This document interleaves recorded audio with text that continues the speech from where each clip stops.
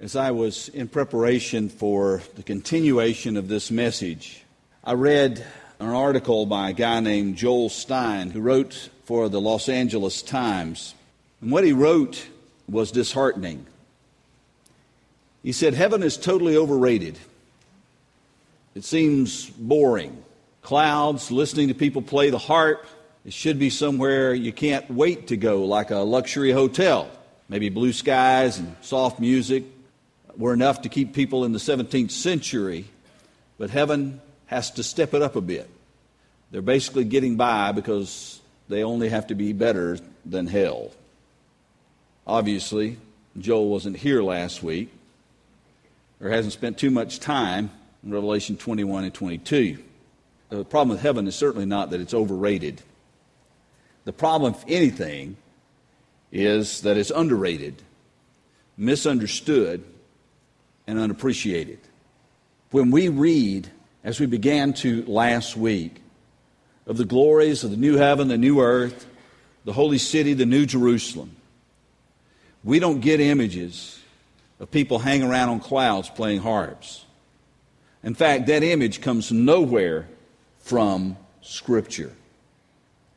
What we want to do is to acquaint ourselves with what God has revealed to us about the truth. Now, last week we began this journey of discovery.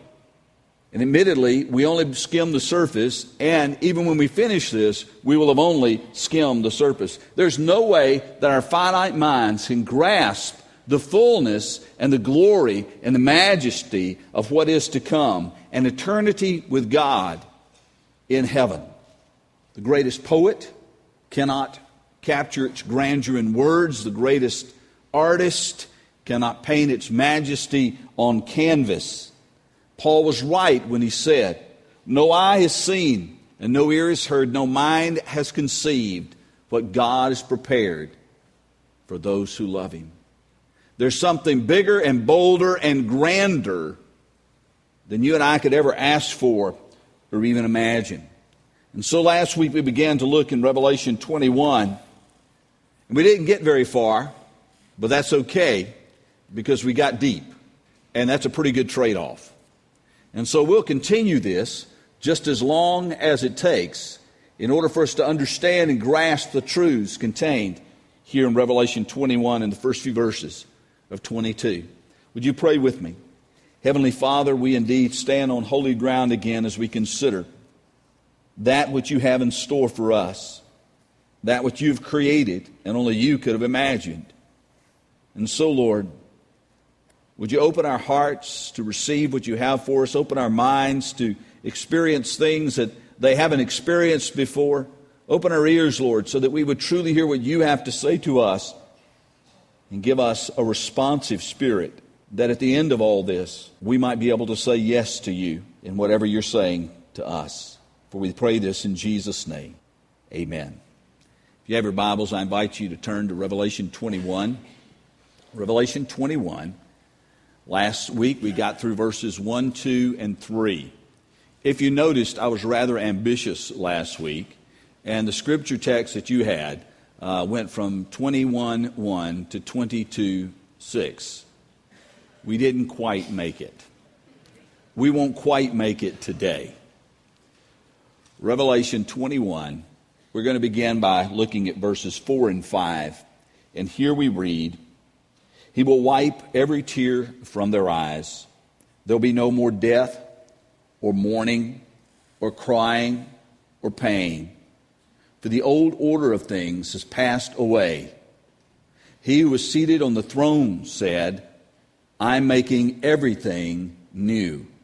And then he said, 'Write this down, for these words are trustworthy and true.'" Nearly every funeral service that I do, I quote from this passage in Revelation 21. And I think the reason why is pretty obvious.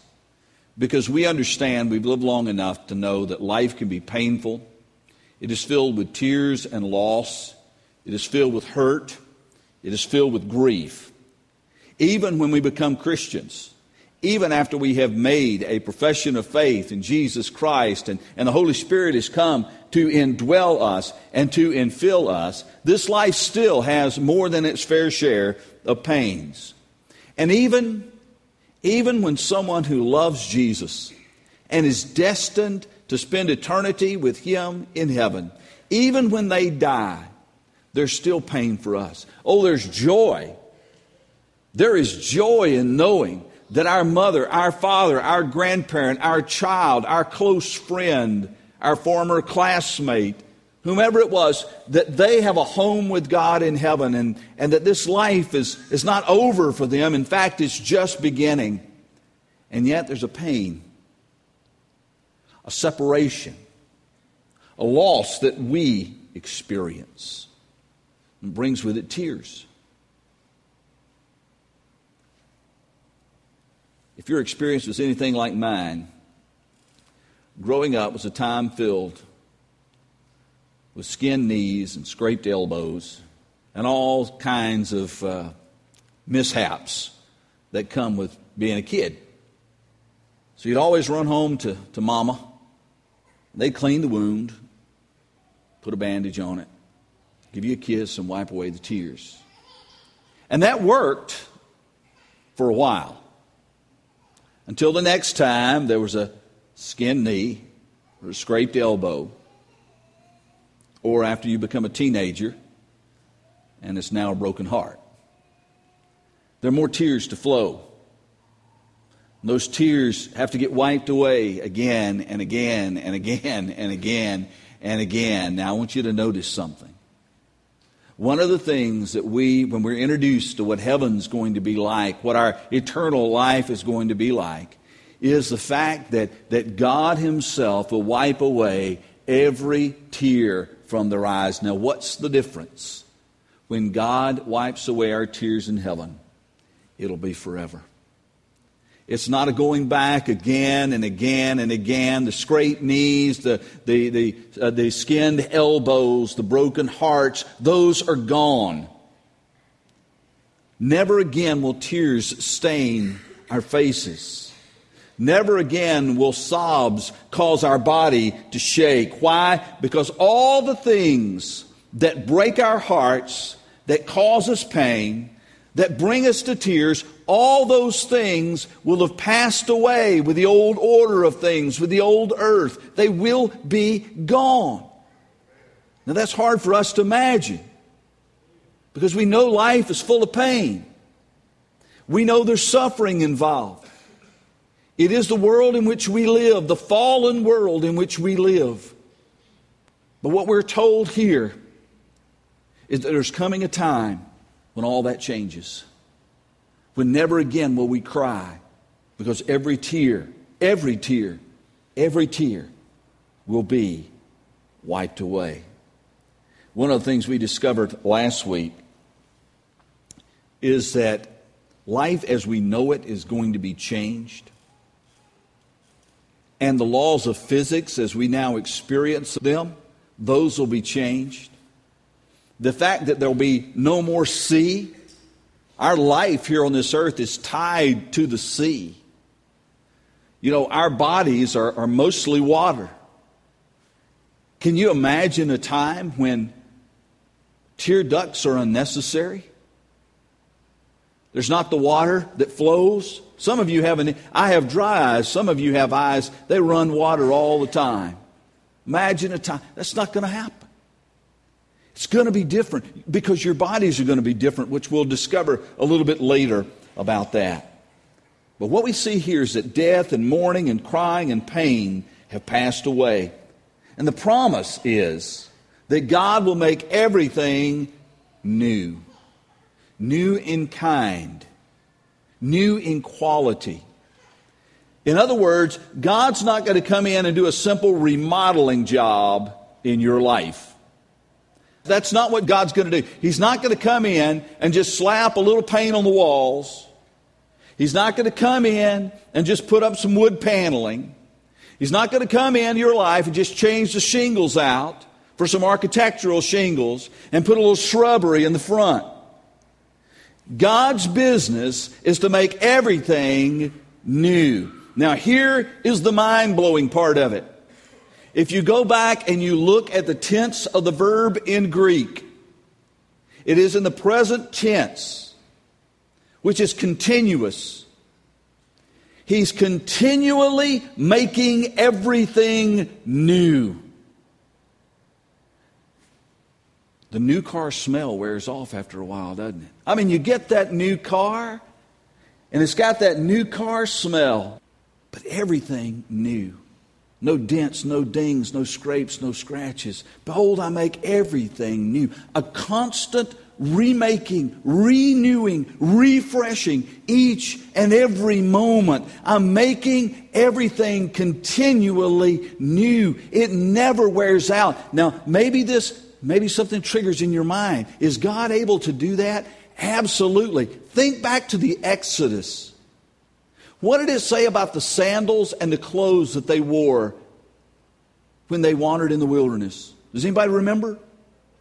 They never wore out. That was a glimpse, a picture, a glimmer of what God is able to do. And in the new heaven, in the new earth, He's continually making everything new. There is a perpetual newness and freshness to life eternal. That doesn't sound like the boring thing that Joel Stein had in mind, does it? Hanging around on clouds and playing harps. Instead, perpetual newness. Now, one of the things that's interesting to note, if you saw there in the verse, the angel reminds John again. He says, now write this down, for these words are trustworthy and true. Now, this is my conjecture. I don't know this for a fact. But sometimes I've been taking notes and got so caught up in what was going on. The lecture, the class became so interesting that I forgot to write the notes down. And this is what went through my mind as I read this. Imagine getting the curtains parted and you're able to see all that God is going to do. And it is so mind-blowing that an angel has to tap you on the shoulder and say, hey, listen, remember, you're supposed to be writing this down. Don't get this. Please get this. And why is it so important? We mentioned this last week. You cannot desire what you cannot imagine. We need that image of what heaven's going to be like. We need that image of what God has in store for us so that we crave it, so that we desire it, so that we long for it, and so that we live for it. We need that. And so write this down, because what I'm telling you is true, is trustworthy. You can count on it. You can bank on it. Write it down. Verse 6. And he said to me, it is done. I am the Alpha and the Omega, the beginning and the end. To him who's thirsty, I will give to drink without cost from the spring of the water of life. I want you to notice something. These words come from He who sits on the throne, so it was not an angel speaking, but it was Jesus Himself speaking. And what He says is, it's done. It is done. Have you ever heard Jesus say anything similar to that? On the cross, exactly. On the cross, He said, it is finished. And even though there are different words in the Greek, they mean virtually the same thing. On the cross, Jesus said, it is finished. What did He mean by that? Everything that was done, everything that was necessary for salvation was done. The blood that was necessary to cover our sins was spilled, poured out on the cross by Jesus. He did everything necessary for us to have and inherit eternal life. Jesus did it all. When He died on the cross, everything necessary for salvation was complete. It is finished. It's done. And now we hear that from the cross. And here it comes from the throne. We hear it from the throne.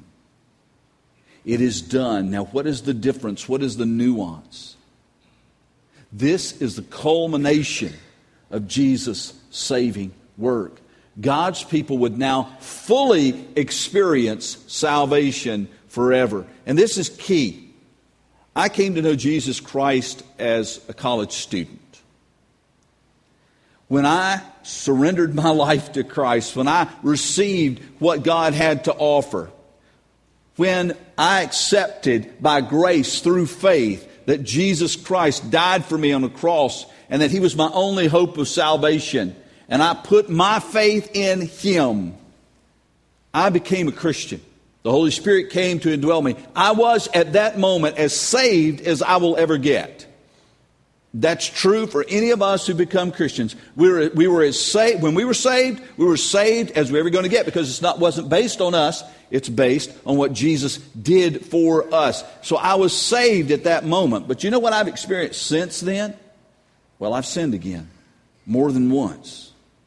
Innumerable times.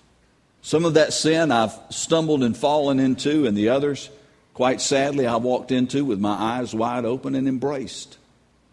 I've lied. I've been dishonest. There are lots of things that I have done since then, both externally and internally, that I'm not proud of. I didn't lose my salvation. I just struggled with sin. And the Apostle Paul understood this. He said, the things I want to do, I don't do. And the very things that I don't want to do are the things I end up doing. There's that struggle. You and I know that struggle with sin. Now, even though I'm saved, I have not experienced my salvation fully. But there's coming a day. There's coming a day when I will experience it completely and fully. I will know it fully. This is what John wrote in 1 John 3:2. Dear friends, now we are children of God. Now, right now, because we believed in Jesus Christ, we're children of God. And what we will be has not yet been made known. But we know that when He appears, we shall be like Him, for we shall see Him as He is. In other words, this struggle that you go through in life, even though you're saved, even though you're even though you are a child of God, the struggle that you go through right now is going to come to an end. There's going to be a culmination to all that, and you're going to be like Him. Now, how are you going to be like Him? It doesn't mean that you're going to be God. It doesn't mean that you're going to get to sit on the throne. That's not what it means. It means that you will have a purity of spirit, and you will have an immortal, imperishable body, just like that of Jesus Himself. Things are going to change. That's the good news. Things are going to change. It's not going to be like this forever. The struggles that you face in this life, you will have no more. I'm making everything new, He says. It's done. And He has the authority to do it. Notice what He says. I am the Alpha and the Omega, the beginning and the end. For any of you that have any familiarity with the Greek alphabet, perhaps it's even because of fraternity or sorority life, but you know a little bit about the Greek alphabet, you may know that Alpha is the first letter in the Greek alphabet. Omega is the last letter in the Greek alphabet. So when Jesus says, I am the Alpha and the Omega, the beginning and the end, what He's saying is, I'm no Johnny-come-lately God. I didn't just show up when I was born in Bethlehem. I am eternally existent with the Father. From all ages past to all ages to come, we're one. Now, this is a huge mystery. And I got to tell you, we're actually going to be dealing with this. My plan was to deal with this a little later this year, but it looks like my plans are changing because this series is taking just slightly longer than I had anticipated. And so we may have to move that back. We're actually going to look at the Trinity a little bit later. But that's one of those things that just blows your mind. Because we know from Scripture that we have one God and one God alone. That's it. And yet He's revealed Himself to us in three persons, Father, Son, and Holy Spirit.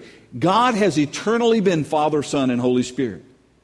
He's eternally, and He will eternally be Father, Son, and Holy Spirit. Now, how do you put that together? How do you have one God who's revealed Himself in Father, Son, and Holy Spirit? I got to tell you, people through the centuries have tried to figure this thing out, tried to explain it, tried to give it in some concrete way so that we could understand that. You probably the one you're most familiar with would be St. Patrick and the shamrock. 3 leaves, but 1 clover. And that's the way he explained the Trinity. Father, Son, and Holy Spirit. There are 3 leaves here, but 1 clover. Other people have used circles and interlocked them. But I've got to tell you, no matter what we do as human beings to try to explain the Trinity, we're never going to get it right. I mean, there's no way that we can fully explain it. Why? Because we can't fully understand it. But this is what Jesus says. I am the Alpha and the Omega. Don't doubt this. This is not something new. This is God's plan of the ages. I'm the Alpha and the Omega, the beginning and the end. I was there at creation. I am here at new creation. And I will be forever making things new. But that's not all he said in that verse. It's packed. He who said it's done, he who said I'm the Alpha and the Omega, goes on to make a promise and an offer. To him who's thirsty, I will give to drink without cost from the spring of the water of life. This is spoken from the future. This is John seeing this in the future. But remember, Jesus has said, John, write this down. This is trustworthy and true. You can count on it. People need to hear this because you're going to explain to them this vision, and they're going to get a glimpse of what this new life can be like. And some people are going to want this. And so you need to tell them what it's all about. How do they get it? How do they receive it? To him who's thirsty, let him come and drink. That's a picture of redemption. That's a picture of salvation. That's a picture of the offer that God has laid out before each and every one of us. And perhaps when you heard that, your mind went back to some other references that are similar. Rewind all the way back to Zechariah chapter 13, and we read this. On that day, the prophet Zechariah says, on that day a fountain will be opened to the house of David and the inhabitants of Jerusalem to cleanse them from sin and impurity. A fountain that will cleanse from sin and impurity. A fountain. Living water. Isaiah chapter 5 verse 3. With joy you will draw water from the wells of salvation. And Jesus said to the Samaritan woman at the well, if you knew the gift of God, and he who it is that asks you for a drink, you would have asked him, and he would have given you living water. Whoever drinks the water I give him will never thirst. Indeed, the water I give him will become a spring of water welling up to eternal life. This is a promise and an offer. Jesus said, it is done. Jesus paid the price for our salvation on the cross. He rose from the grave to show that he was victorious over death and hell. And He welcomes us into our eternal home, not based upon our own goodness, on our own effort. For He Himself paid the price. Salvation was costly for Him, but it's free for all who would receive it. And today, we're going to stop right there, because we need to hear this. This was so crucial, so important, that Jesus broke into the angel's speech and said, John, write this down. To all who are thirsty, to those who recognize their spiritual need, to those who've been to every refreshment stand known to man, trying to find something to quench the thirst. Personal goodness, religions, sexual satisfaction, achievement in life, accumulation of money and wealth. All those things that promised to satisfy us, to refresh us. And yet we come away with those things thirsty. The emptiness not filled, the void still there. And what Jesus says is there's a reason there's a thirst in you. There's a reason there's a hunger in you. There's a reason there's a vacuum in you. Because God's design is that He fill that. And He alone. And if you recognize that you can't fill it, that no one else can fill it, if you recognize your thirst, if you recognize your hunger, and you come, there's a spring of the water of life that will meet your deepest need. And some of you have come here today terribly, terribly thirsty. You've been looking for the answer to that thirst all your life.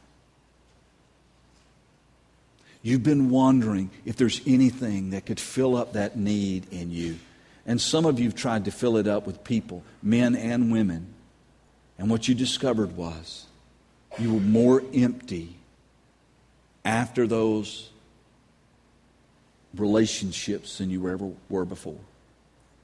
Some of you have tried to fill that with drugs and alcohol. I'm not trying to be condemning or critical of you. But what you recognized was, it didn't matter how many times I snorted, how many times I shot up, how many times I smoked. When I came to the end, I was still empty. Some of you have tried to satisfy that by getting more stuff. Your philosophy had been, he who dies with the most toys wins.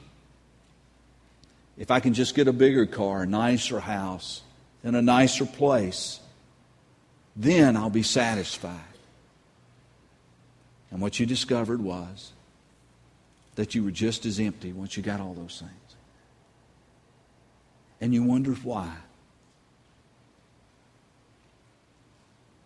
God knew you'd wonder. And Jesus said, John, write this down. Because in 2011, there's going to be someone sitting in a worship center in Greensboro, Georgia, who's going to need to hear this.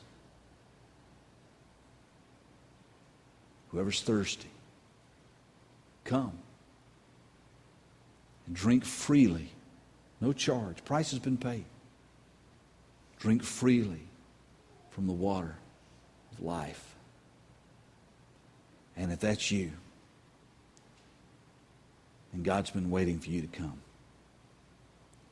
And Jesus is here this morning to fill that need.